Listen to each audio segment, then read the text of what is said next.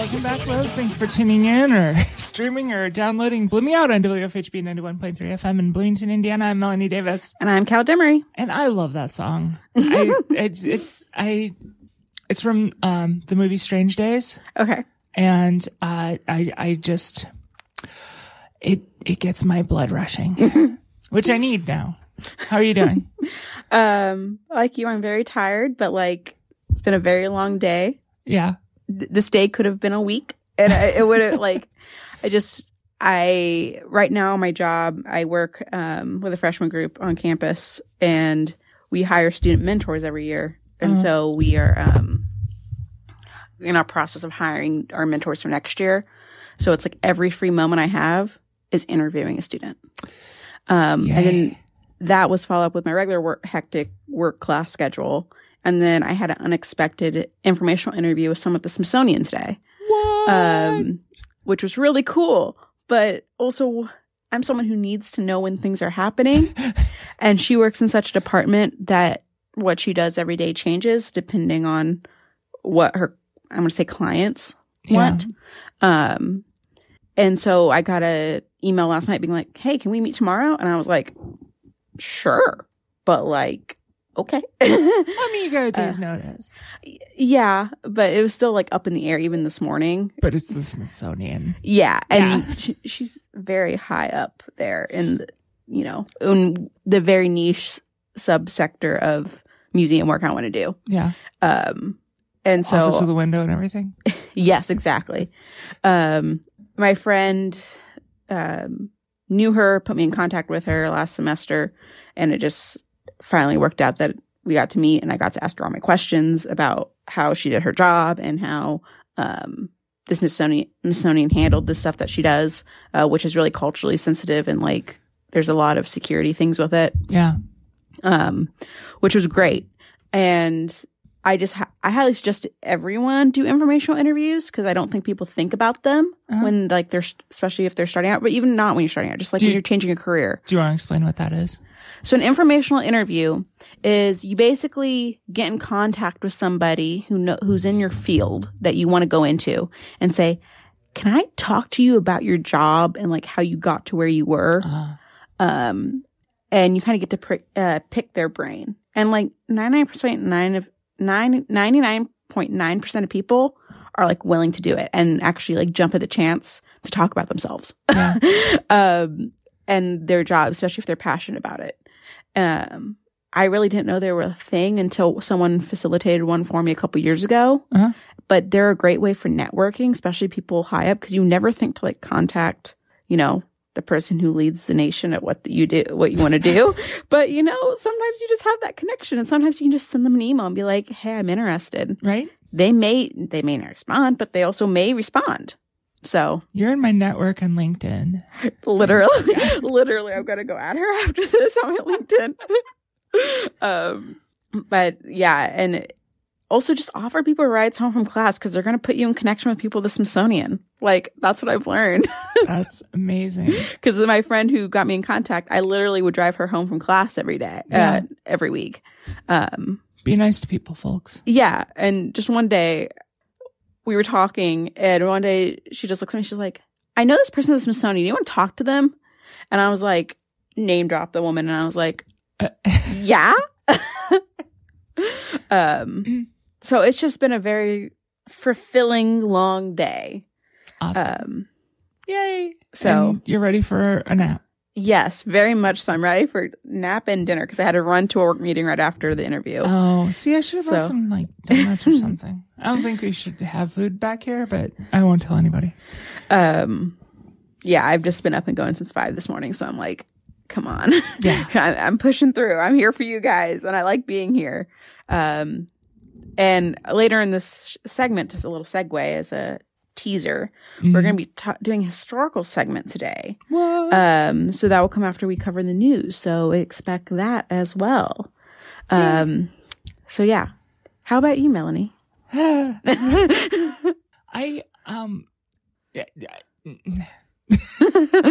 So I've been on and off sick for the past couple weeks, and I've got I'm the middle of a it's mild now. Mm-hmm. It's coming down, and I'm taking Tylenol for it.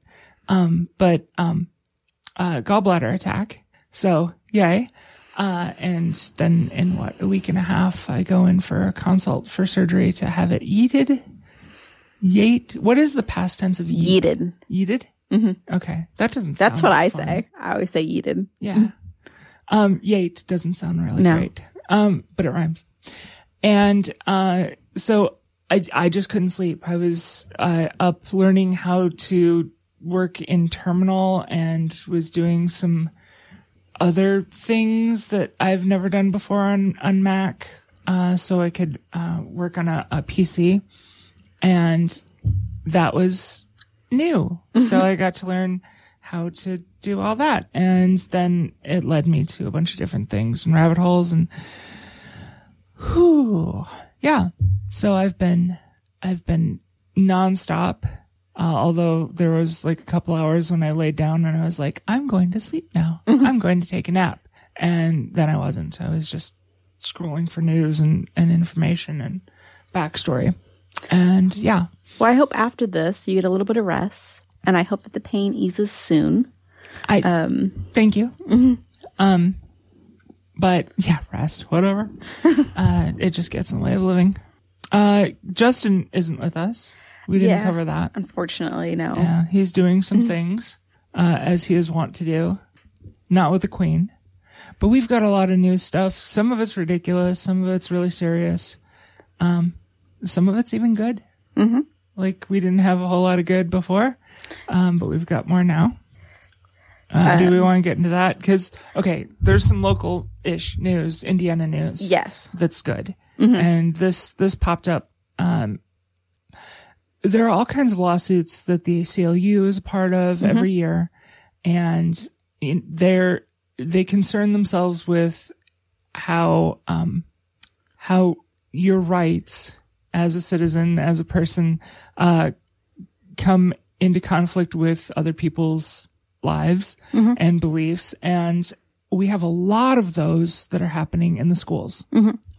Since queer people have started coming out younger and younger, some schools have wasted no time in trying to keep kids from using bathrooms, joining teams, having clubs, and we've covered that a lot in the past. But we live in a kind of a weird place because we're in Indiana. It's very red, the northernmost southern state. Or the middle finger of the South in the North. I've never heard that before. I like that. I can't get it out of my head. I think I heard it in high school.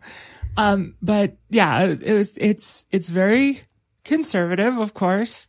And we had that raft of bills that went through last year, but we've had, the bathroom bills have been going on for 4 years now, 5 years. And there's still schools that are refusing to let trans kids use the bathroom that is proper for them. They'll make them use, a bucket in a closet in the nurse's office, or that's not a bucket, but they'll make them use one restroom in the office that's far away from everything else and absolutely incredibly inconvenient. And these are just kids having to use the bathroom. Nobody's being lewd. There have been no reported problems in Indiana, at least. And, the problems that have been reported weren't, the flood of trans kids who are trying to abuse people in bathrooms or people pretending to be. The fear mongering isn't true. So anyway, do you want to? I just never understood the whole rage over the bathrooms issue. Especially in schools, because if they really care, like, what's going on in the bathroom? Smoking. They're smoking in there. That's what they're doing. Yeah. Or as they did in high school, they were trading sneakers. But because there was a underground sneaker thing, black market going on in my school. But they're smoking. That's what's happening in bathrooms. You got those Converse. Yeah. But even hearing certain conservative politicians talk, I'm like, what do you think happens in a woman's bathroom? They don't know. and that scares them. It's mysterious and nebulous, and there's all kinds of things that, can open you up to dangers. Yeah. And, and the litter boxes. Don't forget the litter boxes. But yeah, I just never understood the whole bathroom debate. Because, I mean, as a kid, I would go in the bathroom with whatever parent I was with. Right. And, like, multiple times my mom took me into the men's restroom because the women's restroom either was locked or, like, had too long a line. And, like, I was the kid who didn't tell her I had to go to the bathroom until, like, I had to go to the bathroom. Like, who cares? They're sex-segregated safe spaces, although conservative people don't like safe spaces. But in this case, they'll make an exception. And they're a refuge, I guess, is how they conceptualize it. Which, I mean, bathrooms kind of should be a refuge. But America is weird in many ways. Like in Europe, there are a lot more, open restroom facilities and things like that, where it's not quite so, radically segregated. And maybe just Americans are more dangerous than, that's true. Other places, and we just automatically assume people are out to do horrible things. This whole bathroom issues, I don't think it's the fear of trans people. Okay? This is going to be a joke. It's because... Thank you for the preface. It's because there's giant wide gaps in the stall doors. Oh, so you can see everything that's going on. Yeah, no, that's... Like, if it was more closed off, I don't think we'd be having this conversation. All you have to do is put a little piece of trim there. Like, a little piece. It's not going to cost a whole lot extra. Like, have the walls go all the way down to the floor. Right. Like, if the door doesn't open, you can't go in. No looking under. No, like, peeking through the crack. Yeah. Yeah. No, totally. 100%. Thank you. Yeah. Why isn't that a thing? Yeah, if they're so concerned, then let's invest in some better infrastructure. Right. Oh, no. That's socialist. Investing in infrastructure. My God. Anyway, how does this connect to this week in Indiana? So the Metropolitan School District of Martinsville, Indiana. That's right. Next door. Yeah. So here's a little bit of a story. There is a transgender student who wanted to use the bathroom that corresponds with his gender identity. School said no, parents sue, because saying the Constitution's 14th Amendment says that the law equally applies to everyone, or Title IX saying federal law prohibits sex discrimination education, therefore protecting transgender students in this context. Mm-hmm. School sues. In 2023, the Chicago-based 7th U.S. Circuit Court of Appeals ruled against the school district, saying that trans kids are protected under the 14th Amendment and Title IX, and that, they should be able to use their bathrooms. And this is where I was getting to the point about Indiana's conservative, but the 7th District Court is our court. Yes. So, and they're more liberal leaning. Mm-hmm. So these things get brought up a lot and decided in fairly decent manners a lot of the time. So Circuit Court of Appeals ruled against the school district and said, no, trans people can use their chosen bathrooms. Martinsville, the school district, was like, I'm going to go to Supreme Court. So they went to Supreme Court. And on Tuesday, the Supreme Court declined to weigh in on the issue. Mm-hmm. And basically that means that they are going to defer to the previous Circuit Court of Appeals decision. And it doesn't necessarily mean that they agree, but they're not addressing it now. Right. But it's still a win because it's upholding the right for transgender students to use the bathrooms that they're choosing. Right.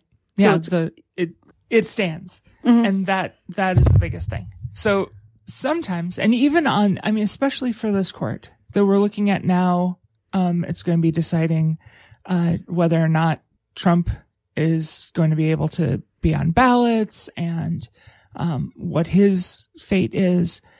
But also, there are all these bills across the country that are going to be going before them that have already been decided in Tennessee and Florida and all these other places that have been struck down or have been upheld. And those are going to be put, before them. So it'll be interesting to see how they rule on LGBTQ issues because, this is Martinsville, Martinsville High School in Indiana, not the most populous state. Not the most, important little town or anything like that. But it is big because it further upholds, your right to go to the bathroom and, that in the correct restroom that corresponds with your gender identity. I also want to publicly thank the family that went through this whole process to protect their kid, and protect their kids' rights. Cause that probably was not very fun and you probably spent a lot of money. But you've also helped make history in a way, help make legal history, of holding up a precedent. And you expose your family to so much stress and, it's hard enough being in school, let alone having to go through this whole thing. It's hard enough to have teenagers.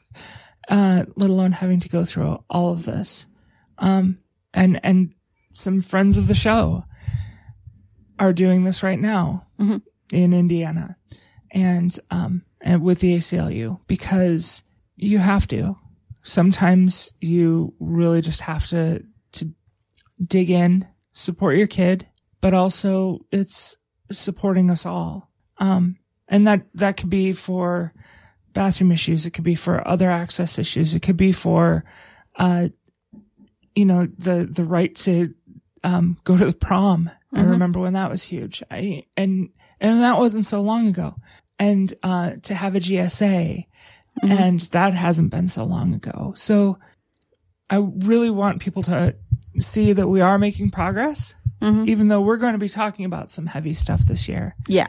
And we're going to be encountering things that court cases that are coming up based on the legislation from the past couple of years. And it's going to be an emotional roller coaster, but the arc is still leaning toward justice-ish. We just have to make sure it keeps going that way. So more on that later too in the show.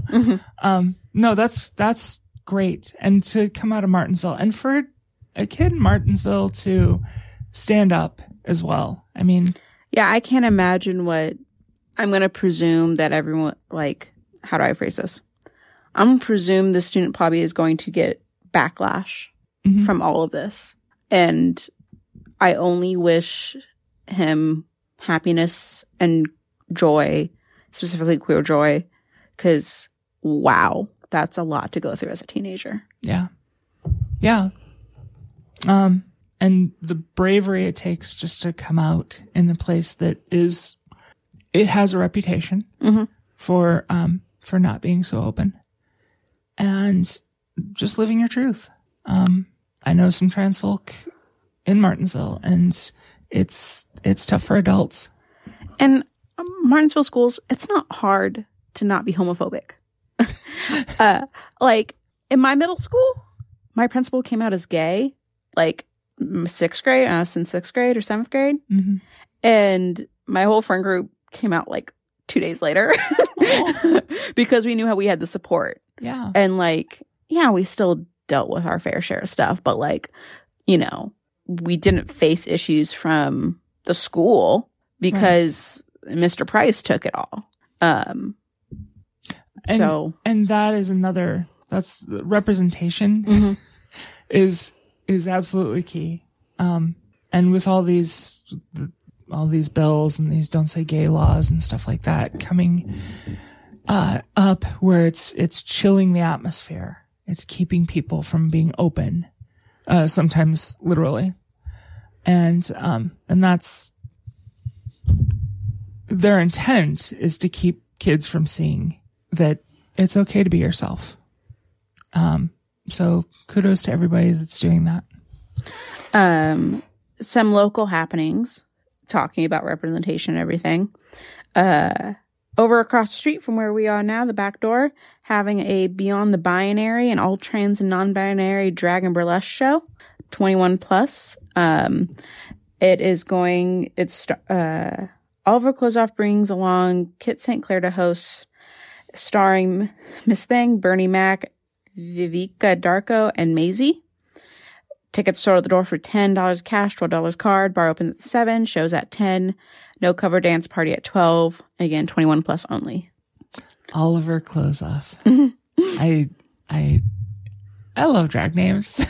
One of my best friends' drag name is he named his persona after our school nurse, whose name was named Misty. Yeah. And so his drag persona is Miss T. Oh. That's adorable.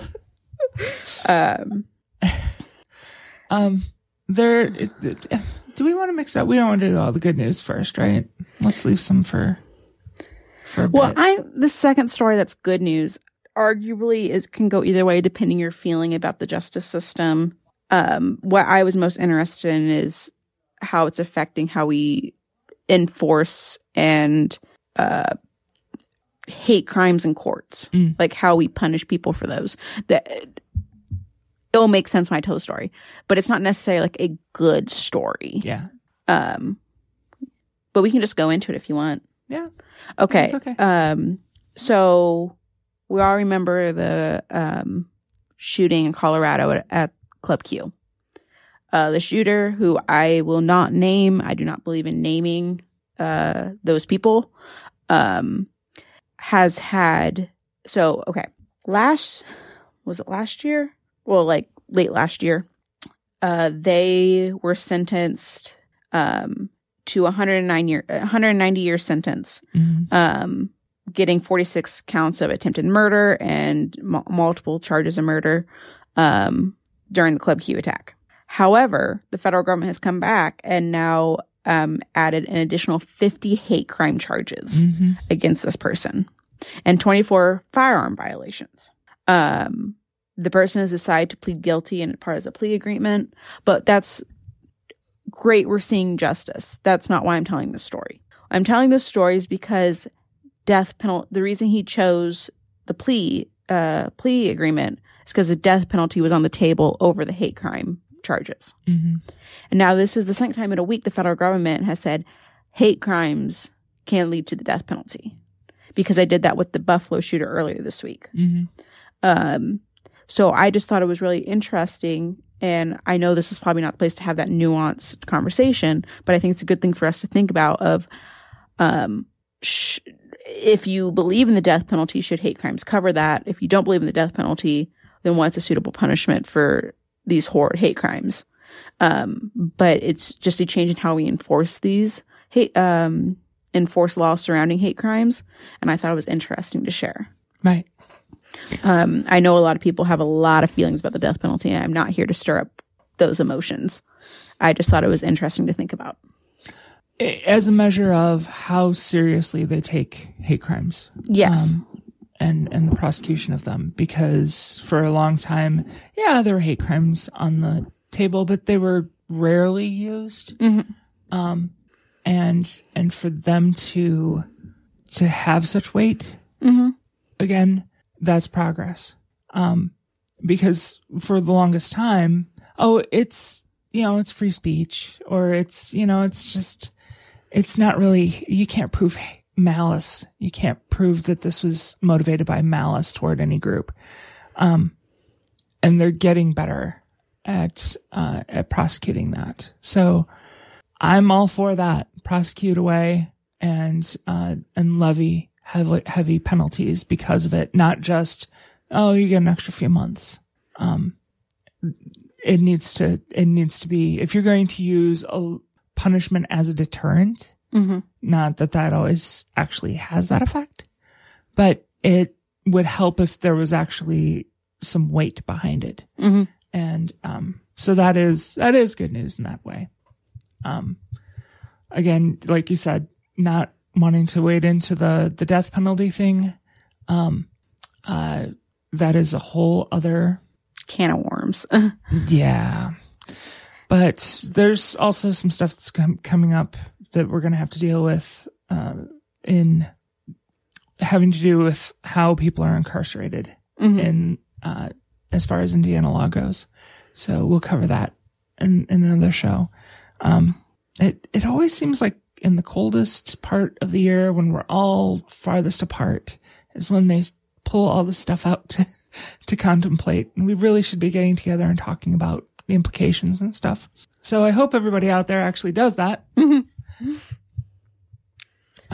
This is a good time. I think we're going to take a break. We have a song brought in by Alyssa, and not like physically brought in.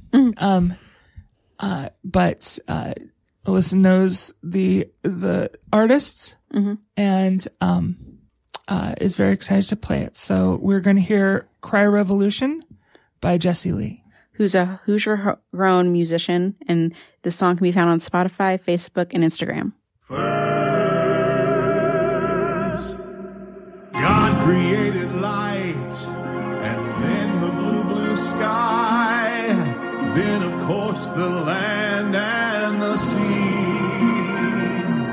He made the stars above, the fish and then the doves, the animals and ones like you and me. He took a rest and saw his craft, and saw it wasn't his last draft. He quickly became bored with the peace he had made. He added fruit we couldn't touch and curiosity, because sometimes people need a little nudge. But on the 8th day, man created borders and started taking orders from people we ordained should rule us all. Put their boots on our necks, also that they can protect the nation that they made at the Lord's call. They manifest a destiny they promised that the Trinity voted for long ago in holy halls. Then they scorched and tore the earth, and anyone who at birth did not quite resemble them at all. Build it up to break it down, fight over our bladed ground, while the real kings look down with a smile from hell, knowing that they got us fooled, living by their rules, while we cry revolution to ourselves. Now we're still wasting lumber to block out anyone who doesn't share our skin tone and our last name. And instead of building tables and a place for those less able, we build something to keep them in their place. They say good fences make good neighbors, but good neighbors share their spoils. But sharing teaches folks just to laze about.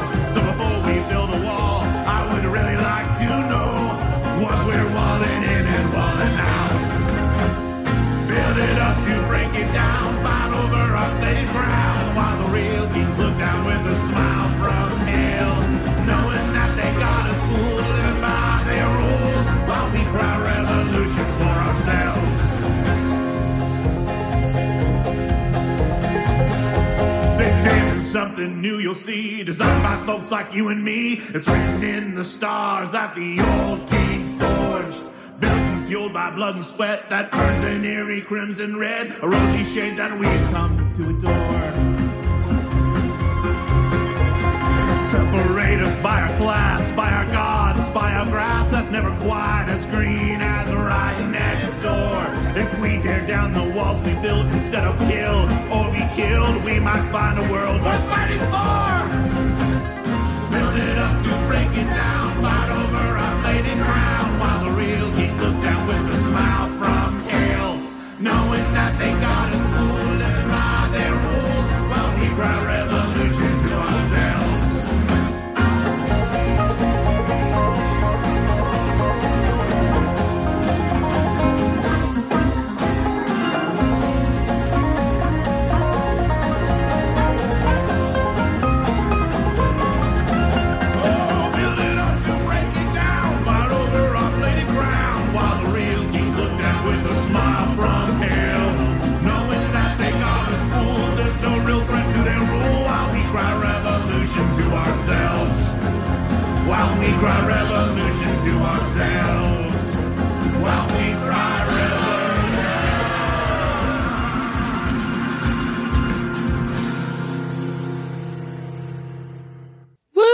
Yeehaw. That was really good. I'm not a country fan. Mm-hmm. I love this. This is like, wow. I immediately I made first few seconds of the song played, and I was like, wow, like at Melody, and she's like, I know, right? And then I immediately added it to my Spotify songs. Yeah, no. Go check out Jessie Lee. So also Jessie is a product of Martinsville. Speaking of, Alyssa came in and is filling us in on that. So, and this is why I wanted her to introduce it, because she got all the backstory and stuff. But it's produced by somebody from Martinsville. It just goes to show you that even Martinsville has amazing queer folk, because Jessie's also queer. Mm-hmm. So yay! Mm-hmm. And this is an anthem. This is something I think that needs to be played all the time now. So head over to Insta or your Spotify and add this however you do that, because I don't know. I don't use those services. And the song is called Cry Revolution. But there's new music coming out that's also in the same vein. So yeah. Yay! Just be on the lookout. There's good stuff coming. I'm gonna have to start liking country. And banjos seriously give me anxiety. I don't like what I call post 9/11 country. Oh yeah. That's what I call it. Yeah. Okay. I don't like that country. But this type of country, outlaw country music, or I kill my husband. Deep roots. Yeah. All that stuff I really like. My country enjoyment ended at the Mandrell sisters breaking up. And for those of you who aren't that old, it was back in the Reagan administration, so it was a very dark time. So just another I blame Reagan for that too. Sorry. Just another teaser. We will be having a history segment, but we do have a few news things to cover before we get there. But our history segment, we will be talking about the public universal friend. Yes. So let's make sure we give some time to that. Yeah. So make sure we're giving time to our news. Alabama has some news. Never a good thing. Well, Martin Luther King came from Alabama, so I can't say that. But Alabama a court ruled that Alabama can enforce a ban on gender-affirming care for trans minors. So back in 2022, Alabama Governor Kay Ivey, I'm going to assume that's how you say his name, signed the Vulnerable Children Compassion and Protection Act into law, which is an oxymoron, making it a felony punishable up to 10 years in prison for doctors to treat people under the age of 19 with puberty blockers or hormones to help affirm their gender identity. 19. Not 18, 19. And across the country, the numbers are creeping up. Yes. It's like my child, when I was telling her you can't do pot, you can't smoke pot, do pot. Yeah. If you can't smoke pot until you're 24. And then I said 25. And then, but that's what they're doing. Here and across the country. Sorry, I just wanted to add that. No, you're fine. So a federal appeals court ruled Thursday. Now, okay. Federal courts have different circuits. Just because this was ruled here does not mean it's how it is in Indiana. The legal system's a little complicated. Yeah. Many different layers. Yeah.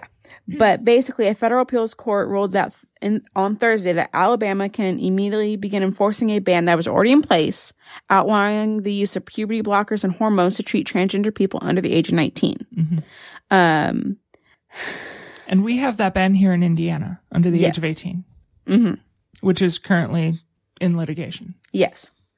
The 11th U.S. Circuit Court of Appeals had previously ruled that the injunction should be vacated, but this decision has been effectively on hold while families with transgender children ask for a full appellate court to reconsider the decision.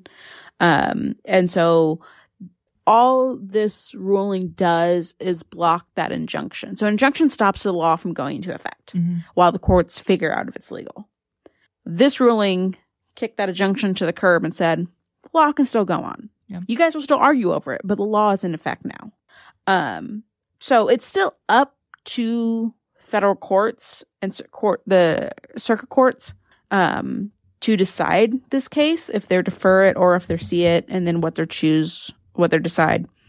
So it's not like this is the end all be all of the story. And it's not really the ramifications starting right now are dire for kids in Alabama. So we have it here and it's in appeal. And there's an injunction in Kentucky. They had an injunction. They had that law passed and the injunction was lifted. And there was immediately that week, there was a wave of young people committing suicide. Yes. Now here's what made me, this whole situation made me mad. Okay. But I went and read the bill because I wanted to know what was in it. And it will make you extremely mad because this is what it said. The legislature finds as follows. The long-term effects and safety of the administration of puberty blocker medications and cross-sex hormones to gender incongruent children have not been rigorously studied. Absent rigorous studies showing their long-term safety and positive benefits and their continued administration to children constitutes dangerous and uncontrollable human medical experimentation that may result in grave and irreversible consequences for their physical and mental health. Studies have shown that a substantial majority of prepubescent children who claim gender identity different from their biological sex will ultimately identify with their biological sex by young adulthood or sooner when supported through their natural puberty. There is no psychological or medical test that can differentiate between the majority of children who would desist from their gender incongruence and the minority who will not. Research shows that the administration of puberty-blocking medications and cross-sex hormones forecloses the possibility of a natural recovery from this condition. There is no rigorous studies that show that gender-changing therapies performed on children, including the administration of puberty-blocking medications and the administration of opposite-sex hormones or surgeries, intend to approximate the appearance of the opposite sex, have any long-term beneficial effect, including the reduction of suicide risk, which is all of this is factually wrong. Every single word of that is wrong. Yes. Every single word. Because let me quickly go through this. Long-term effects and safety of them have not been rigorously studied. They have been studied since pre-World War II. Yeah. There is a lot of studies showing that it has that they have a good effect, good health side effects, There's positive outcomes. Positive outcomes. Thank you. Use and proper administration of yes. these drugs in the proper cases. Yes. And also that without this medical care, suicide risk increases. Much higher than if not. Yeah. And also the studies that they, or research is usually 1 or 2 studies, and especially the one where, the majority of kids desist. Number one, there's no reason given to why they desist. Number two, that study, the one study that showed that, was horribly flawed and is countered by many other studies showing that the majority do not desist. And when they do desist, it's mostly due to familial and social pressures. Something else I had a problem with in this bill is... It's temporary. Sorry. I wanted to add that. Yeah. Is that... And it's a bill that makes me think that I won't be held up in court. I'm reading through it, and it's like listing all the things that you're not allowed to do. And one of the things is not performing surgeries to sterilize, including castration, vasectomy, hysterectomy, orphamectomy, I can't say that. Orchiectomy. Thank you. And penitectomy. I think that's how you say it. And then in the allocations of when you can do it, there's no allocation for health. Right. And health problems. Right. So this affects cis people as well in this bill. Cis people and... So this is why I don't think it will be upheld in court, because it's a blatant, across the board. Across the board, yeah. Yeah. Not that it shouldn't be upheld normally, but you know what I'm trying to say. Because I had an orpharectomy because of health reasons. And so I always look for that in these bills. Yeah. because then you can get like women's groups in on trying to get rid of these bills. And there's no allocation for it. They're obviously not using actual factual reasons or reasoning or anything for this. They used a bunch of carefully worded gobbledygook to try to justify this, but it wouldn't stand up to any scrutiny. And they're also in some ways it can be seen as positive. So all the intersex kids that would normally get hacked upon from infancy, that they won't be able to do any of that. There is an allocation for that. What? Yep. Well, what are they trying to save then? Exactly. Yeah. Yep. That's the reason why I read the bill. It's not very long. You can look it up yourself. It's like 2 pages. It's Alabama. They have a hard time with writing. Yeah, that's the lowest literacy rate. If it doesn't fit on the bathroom stall. Okay, one last news story before we get into the public universal friend. Yeah. So you may have heard there was a transgender office candidate, like running for office candidate, who was disqualified because they did not put their dead name on their thing, despite all like the legal pathways being done to change their name and everything. Since conservatives found out this little loophole, well, we'll talk about if it's actually a loophole and if it's legally standing. Several transgender candidates for state offices in Ohio are facing challenges and even outright disqualification for omitting their former names on petition paperwork. So 3 of the 4 transgender candidates are hoping to win Democratic seats in Republican-dominated Ohio House and Senate have either been challenged or disqualified. I just said that. And for not putting their former name, also called a dead name, on petitions for their ballot. But state law mandates that candidates can list any name changes in the last 5 years. Have to list any name changes in the last 5 years. But that isn't in the Secretary of State's 33-page candidate requirement guide. So how would they know? Exactly. Additionally, petition paperwork does not have any place to list formal names and exempts name changes due to marriage. Then how do they put it down? Exactly. So it's just like, clearly. And you can change your name. Anybody can change their name on a marriage certificate. Like your complete name. If you want to go by, Skyfall Aloysius Tweety Bird, you can just put it down on your marriage certificate. Yeah. So it's total nonsense. But it's making it a pain for these transgender candidates to, try to help their communities. Yeah. And get leadership that looks like them. Representation. So, yeah, I just want to note on that before I went to Public Universal Friend. Unless there's anything you want to add, Melanie.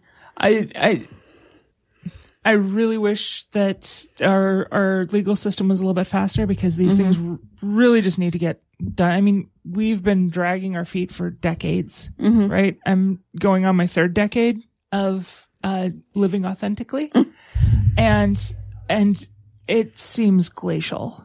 The previous 2 decades were horrible, but as we gain parity in the society, you really want to see it accelerate. But I don't want to take up more time because we have very limited time for somebody who needs to be brought up, I think. So you know how people say that non-binary people are confused and they never existed in history and all of that potty stuff? So I almost said another word. Well, that's wrong because we have the public universal friend. Who? Yeah, the public universal friend who I'm going to shorten to friend. That's what a lot of historians have done and just used friend as their name. As opposed to Puff. Yes. Okay. But they also went by Puff. Really? Which is hilarious. That's amazing. And I'm going to use they, them pronouns. Because that's, from what we can gather, is kind of what was used. Okay. We're talking early North American settlement here. We're talking 1752. What? So English is really different. and they kind of used he, they pronouns interchangeably. Yeah. But like that wouldn't mean the same thing today because they were calling everybody he. Yeah. Because like English. Forsooth. And, Yes. yeah. But okay, the Universal Public Friend was born in Rhode Island on November 29th, 1752. We know this because we have access to family records with their dead name. I am not going to dead name them. They are described as having fine black hair and eyes, and from an early age was strong and athletic and becoming a horse person, like loving horses, wanting to take care of horses, huge equestrian. Growing up, the friend went to local Quaker meetings, which was really typical at the time. And when they're their early 20s, a religious group called the New Light Baptists visited their town in Rhode Island. The New Light Baptists were this like really intense religious group whose leaders made these impassioned speeches, like, and this radical approach to worshiping God. So obviously 20-year-old friend is like, I'm interested, you know? So, and this was all during the First Great Awakening. If you ever took A-Push, you know what that is. If you haven't, not that big a deal. So Friend gets into this. Then in 1776, Friend gets sick. And we think they had typhus. But like they got a super deadly fever, like wasn't going to live. And then miraculously, Friend survives. So wow. Friend transformed, had a religious awakening, told their families that they had died and the Spirit of God had brought them back to life as a new person that was neither male nor female, and that this new person was called the Public Universal Friend and lived only to serve God. Huh. Why was this not in our history textbooks? Right? Like, this is an interesting story. This is very transgressive. And we'll get to it. But the religious beliefs and sect that Friend comes up with, it's the first established religious party in America. Huh. Like, not political party, but like group of people to make it like essentially their own denomination. Okay. So, the Friend refused to respond to their dead name, and they dressed in a combination of male and female clothing, including vests, neckties, and skirts. They kept their hair short on top of their head with ringlets in the back. That's a look. Business in the front, party in the rear has always been a queer look. Yes. They asked not to be referred with gendered pronouns, and followers of Friend, because they were gathering a following after having this rebirth. The followers mostly respected their wishes and only referred to them as the Public Universal Friend, or short forms as the Friend or the Puff, PUF. Or they, and many avoided using gender-specific pronouns even in the private diaries. Now, others used he. Again, this could be an etymology thing, not necessarily like we were taught in grade school in the 80s to use he whenever there was a question. Yeah. So, and best answer I've ever heard, when someone asked if Friend was male or female, the preacher replied, "I am that I am," which is a quote that God says during the burning bush. To Moses. Yeah. So. And also Popeye uses. Yeah. So the Friend's Quaker family did not actually believe this story, dismissed him from the community. Familiar story. But Friend was not deterred. They go traveling with their followers all over New England and the Mid-Atlantic regions and continue to preach and build their own community. Little found family, if you will. Yeah. And guess what they were called? The Universal Friends. Oh. Is this sounding a little culty? Yeah, but you know, it's okay. You know, we're here doing history, like neither good nor bad. People are in this grayscale. Like, okay, not all of our queer icons are going to be A+ fantastic good people, and they're not all going to be. But it doesn't sound like they're the kind of, we're building a compound and we're collecting weapons and having, 60,000 like wives and all that. I'm going to talk about their politics. Okay. Because these are some radical politics. So they encourage the Universal Friends to honor God's teachings, treat others as they wish to be treated, pursue a righteous and peaceful life. Friends stressed free will, oppose slavery, and supported sexual abstinence. And women, unmarried women, took leadership roles in their households and community for the Universal Friends. Where they meet now? Just around different places in New England, and then they tried to establish like a commune. I mean, like meetings now. Oh, the Universal Friends, led by Friend, tried to basically set up a commune, a community, and it failed. But they still had, these little communities of supporters. And all the women who took all these leadership roles were known as the Faithful Sisterhood. Mm-hmm. There was an interesting story where around 1785, Friend met Sarah and Abraham Richards. The Richards were in an unhappy marriage that ended in 1786 when Abraham died on a visit to the public Universal Friend. And guess what? Sarah and her baby take up residence with the Friend and adopts a similar style, mannerisms, androgynous style, going by non-binary pronouns and everything. And Friend was even entrusted the Richards in holding the society's property in trust. So like they were in charge of everything. And when Sarah died, Sarah was known as Sarah Friend. So even took the name. When Sarah died, she left her child to the Friend's care. So like some juicy gossip there. Yeah.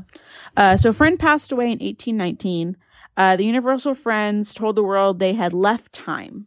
Not that they had died, but they had left time because they believed that Friend had died in 1776 when they had that fever and had been reborn like the Messiah. And after that, the congregation's numbers dwindled due to their inability to attract new converts. And unfortunately, the Society of Universal Friends disappeared by the 1860s. But some interesting things about telling the Friends story.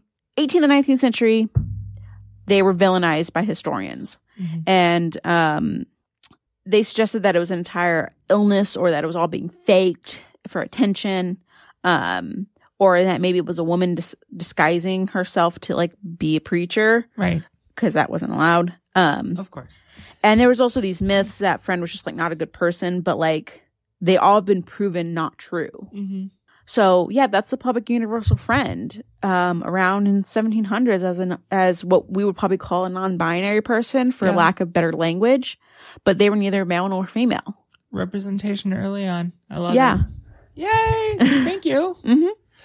But we are out of time. There's more stuff we need to go into next week. We'll have updates and things on other stories. And there was something that happened yesterday that in Kentucky that it's just too hilarious. We need to talk about it. Support for Blooming Out is brought to you by Blooming Foods Co-op Market, Bloomington's community-owned cooperative grocery supporting local farms and businesses since 1976. Owned by over 8,000 residents across Monroe County and beyond, Blooming Foods offers local, healthy, sustainable, and environmentally friendly products. Blooming Foods East is located at 3220 East 3rd Street by College Mall, and Blooming Foods West is located at 316 West 6th Street near the Square. Get more information at bloomingfoods.coop. Blooming Out is a production of WFHB Community Radio and is produced by Melanie Davis and Cade Young. Our engineer is Alyssa Gray. For Blooming Out and WFHB, I'm Cal Demery. I'm Melanie Davis, and again, can't stress this enough. You are loved, people. Listen to that. Know it. Live it. We're here, we're queer, and we refuse to live in fear. Good night. Night, y'all. Heart breaks and promises.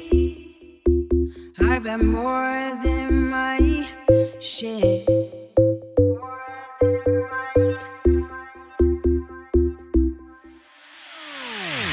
What I need is somebody who really cares.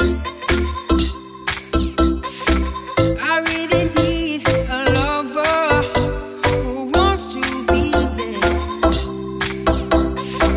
It's been so long since I've touched a wanting hand.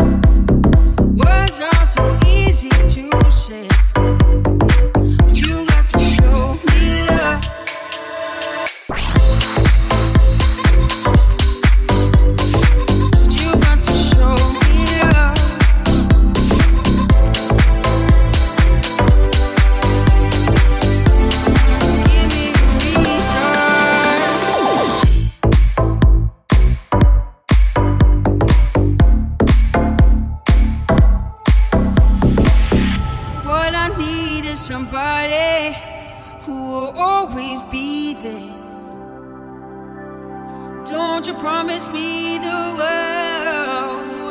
world that I've already heard? This time for me, baby.